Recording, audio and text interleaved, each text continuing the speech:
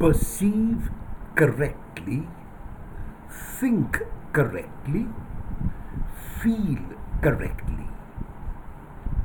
I am convinced that every feeling that we feel is because of our perception.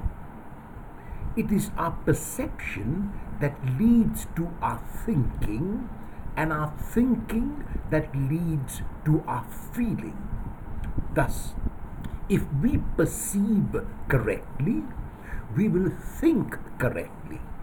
And if we think correctly, we will feel correctly. Conversely, it means that if we perceive incorrectly, we will think incorrectly and consequently feel incorrectly. This fact is clear in the age-old example about the rope and the snake. When a person walks along a footpath at night, he or she sees a coiled object. The immediate reaction is fear. One then walks as far away from the object as possible.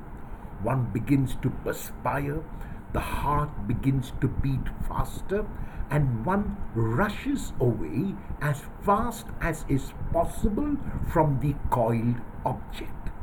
The next morning, when the same coiled object is seen on the footpath, one is not startled in any way. One does not rush away from the object.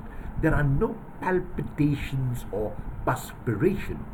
One walks close to the object, maybe even on it, and one goes on one's way. The question is, where did the fear last night come from? One response could be that it came from the object. If this is the case, then how come there was no fear in the morning, though the object was the same? It is evident that the fear did not and could not have come from the object. It came instead from my perception of the object. I perceived the coiled object incorrectly and so thought it was a threat and danger, and consequently felt frightened. My faulty perception led to my faulty thinking, which in turn led to my faulty feeling. I need only to perceive correctly in order to experience positive feelings and be positive all through life.